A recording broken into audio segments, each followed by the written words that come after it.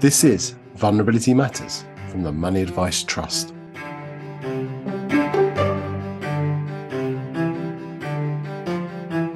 Hello.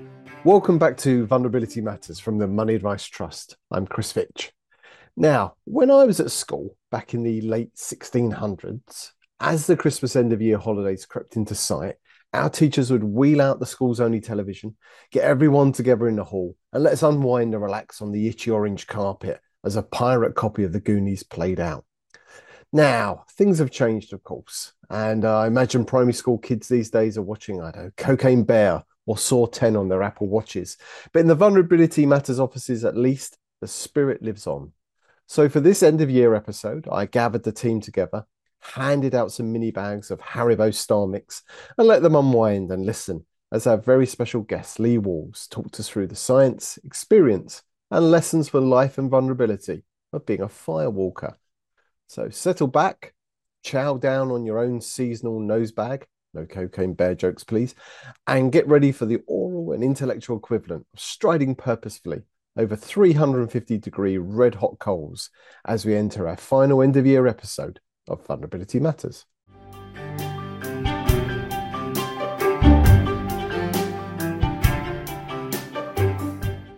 Lee, welcome to Vulnerability Matters. We're really excited to have you on the program. Not every day you get to meet a firewalking expert and guru. So thank you very much for joining us. Where in the world are you today, and how are you doing? Hi, Chris. Thank you for having me. I'm in Dunfermline in Scotland, and it's -3 here today. Blimey, that's chilly, but we're going to warm ourselves up. We're going to use this podcast to really delve into kind of what firewalking can teach us on tackling kind of some of the work challenges or more difficult challenges in our lives. But let's start with a right old-fashioned question from the school of literal interviewing. Lee, what is firewalking? Firewalking is exactly what it says on the tin. It's the act of walking barefoot across a fire. You walk across a bed of red hot coals.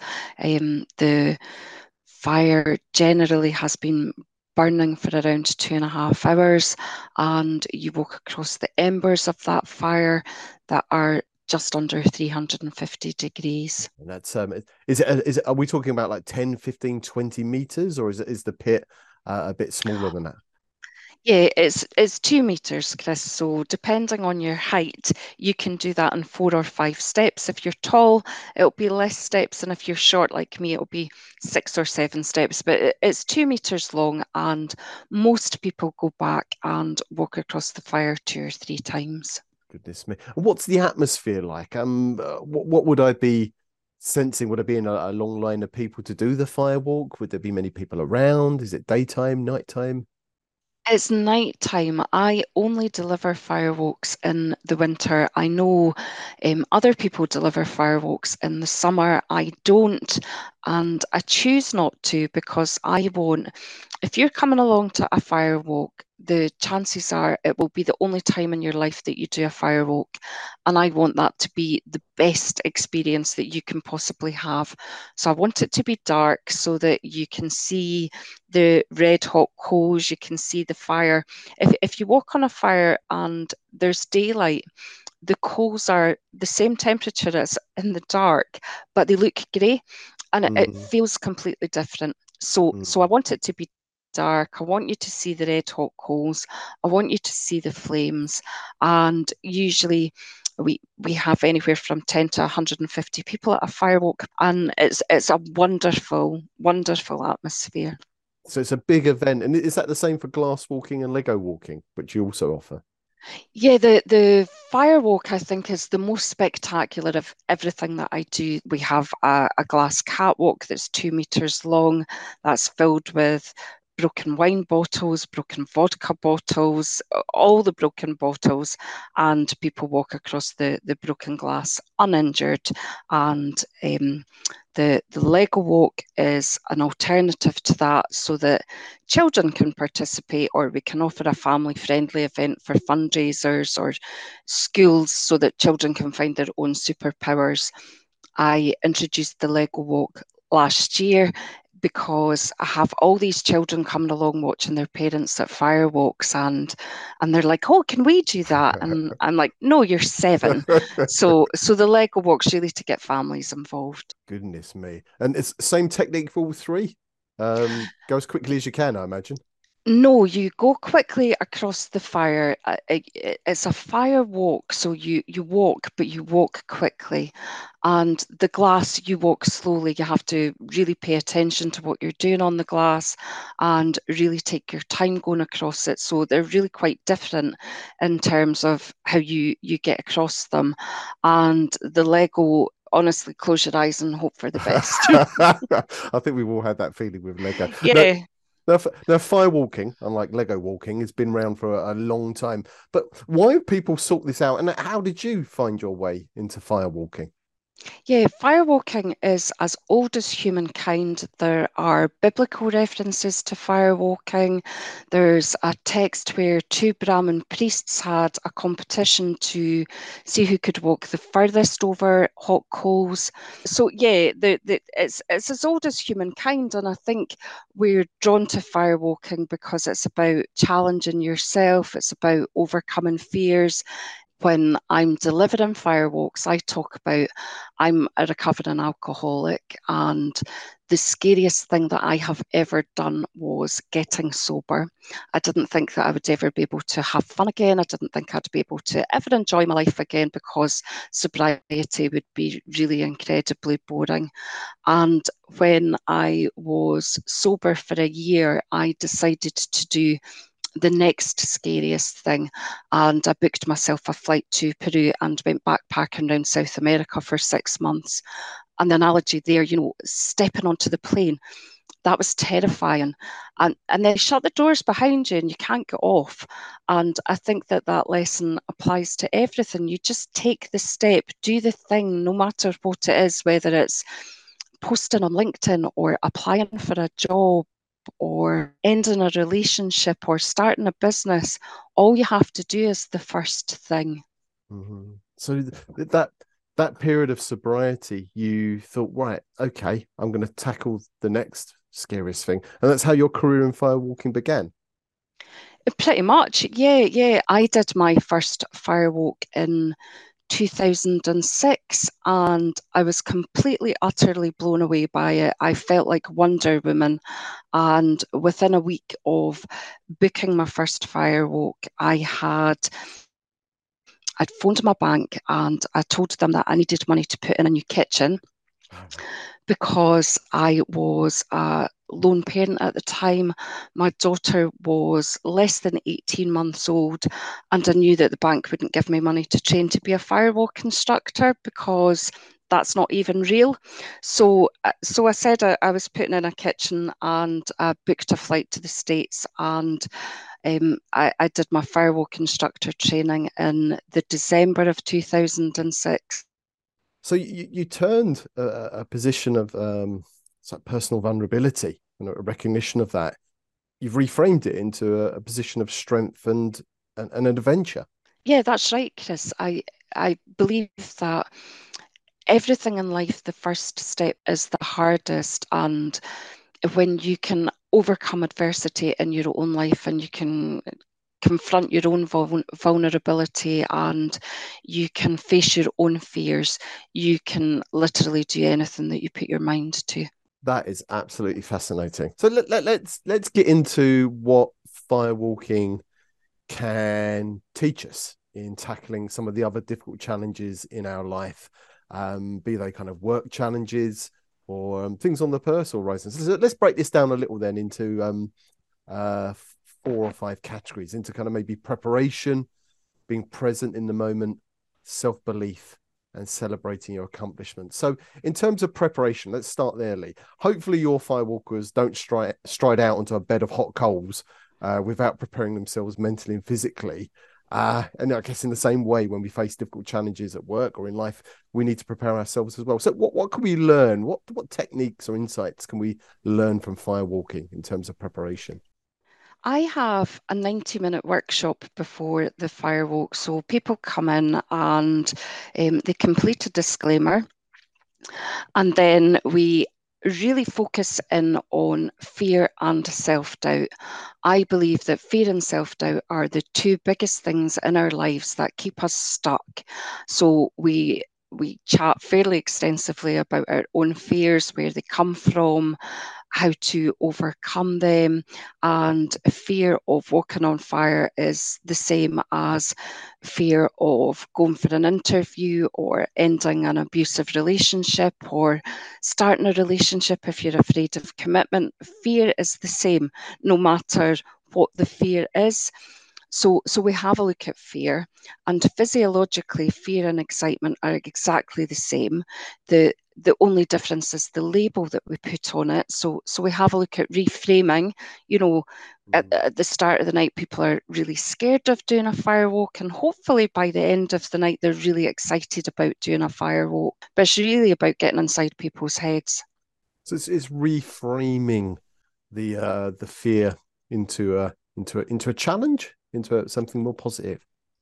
Yeah, and I think as well it's about acknowledging that fear is okay. Fear is a healthy emotion to have. I always talk about there's Elizabeth Gilbert in Big Magic wrote about allowing fear to sit in your handbag rather than drive the car. And I think that that's a fabulous analogy because it's just acknowledging, okay, there's fear here, and I'm going to leave that in my bag. It's really simply about not allowing fear to control our lives in Mm. any aspect of it and doing the scary things. And the more scary things that we do, the easier the scary things become. Absolutely. And I guess that could become a risk in itself. But it's a, so say I'm one of your firewalkers, and I am absolutely terrifiedly Yeah. of this prospect.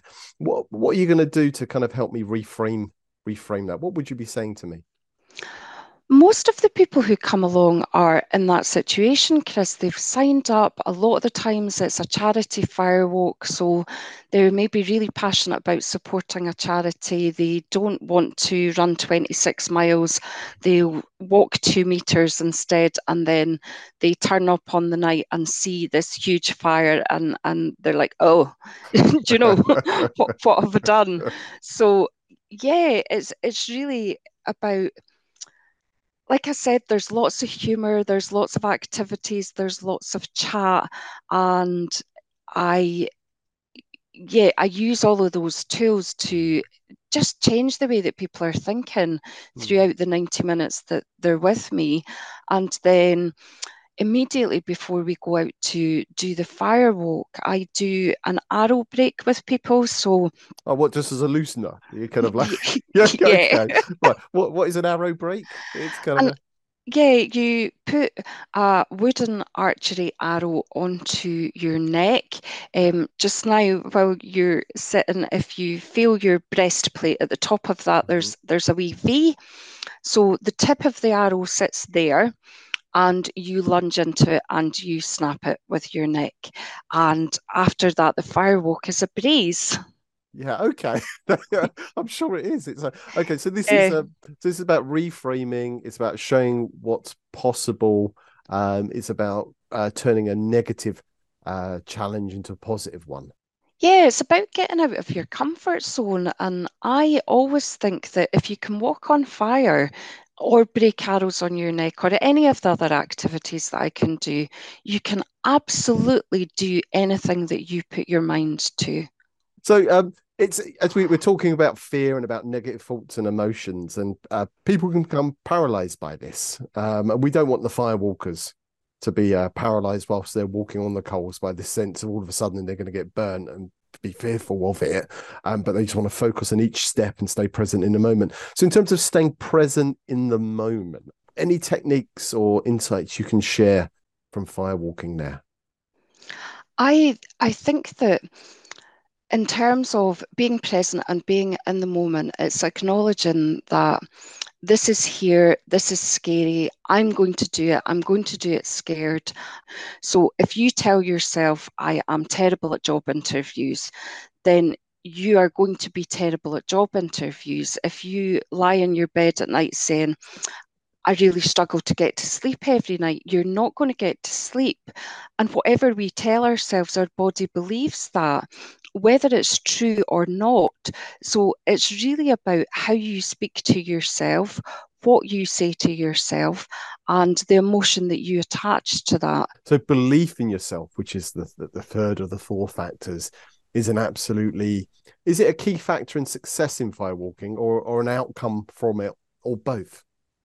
I think it's both. I think people don't always know what to expect on the night, and sometimes, there's maybe 50 people. I had an event a couple of weeks ago, there were 150 people there, and for me to deliver a firewalk for 150 people is much easier than delivering a firewalk for 12 people, because you have the whole sort of fever pitch atmosphere, and people get caught up in that, and that's really exciting.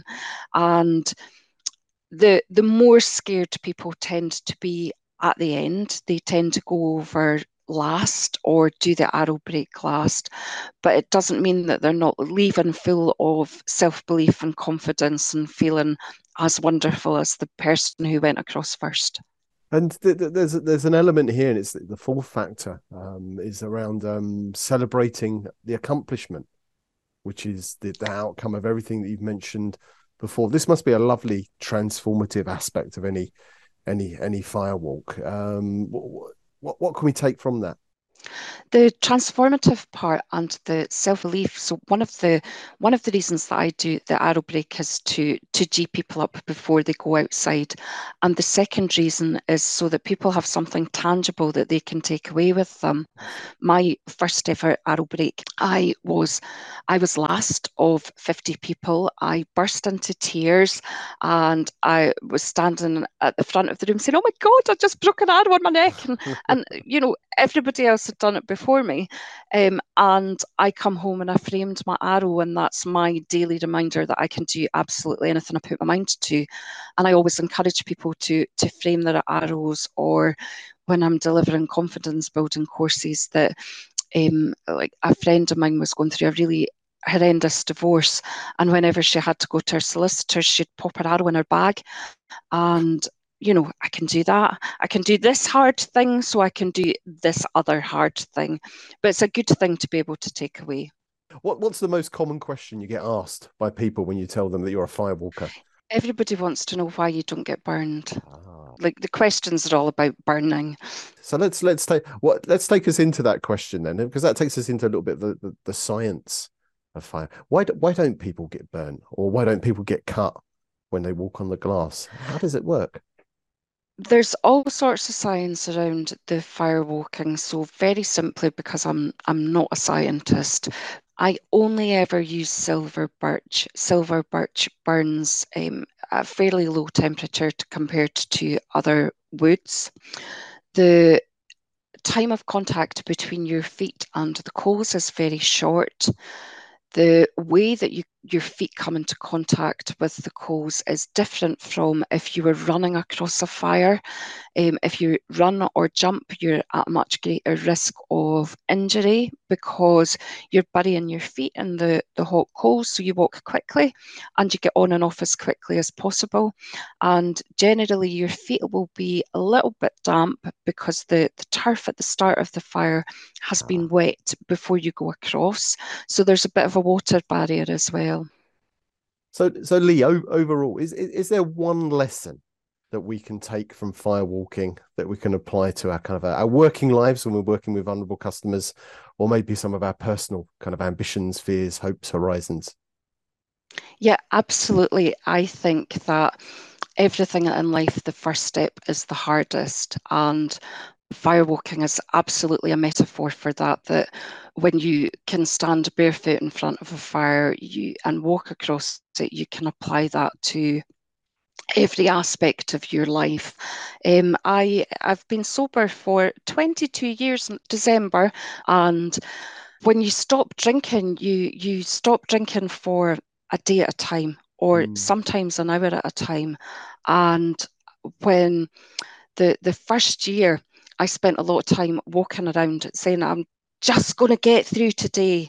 And when I got to 6 months sober, I had a fabulous holiday with my sister, realised that I was perfectly capable of having fun without being drunk. And I made a deal with myself that if I could stay sober for a year, I could pack in my job, I could quit my job and I could go off and have an adventure. And that transformed me. That stepping onto a plane completely transformed my life in ways that I could never have imagined or expected. And I cannot take everybody backpacking around South America, but I can take everybody across a fire. And I think that that transformative activity is the same because it's about completely getting outside of your own head, doing something that's really scary and is liberating in ways that you can't imagine until you've done it. So, where do we go to find out a bit more about Firewalk Scotland, and maybe a recommendation more generally about where to learn more about firewalking? My website is firewalkscotland.co.uk. There's lots of information on there. People are welcome to get in touch with me directly if they've got any questions, and I can be found on LinkedIn, Lee Walls. Facebook is Firewalk in Scotland, and my Instagram is Firewalk Scotland, any of those platforms. And generally, there's loads of stuff out there on the internet. Do a Google search, and there's lots of information about firewalking. Lee, thank you so much for coming on Vulnerability Matters. Absolute pleasure to have you here, and maybe some of the team here might see you at a Firewalk soon. Thank you.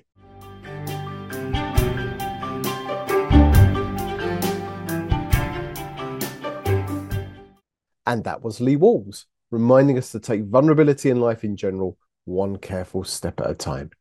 You can find Lee on LinkedIn, where she talks all things fire, broken glass, and Lego. And that's it for 2023. We'll see you in the new year. Hopefully, that's a promise. You'll come back, please. We'll be starting off with an equally special episode on empathy. Just what is it? And what is the evidence for doing empathy anyway? But a huge thanks until then for listening, and an enormous bundle of gratitude to all our guests so far for being on the podcast. So until 2024, wherever you are, whatever you're doing, keep on doing it. And thanks as always for remembering that vulnerability matters.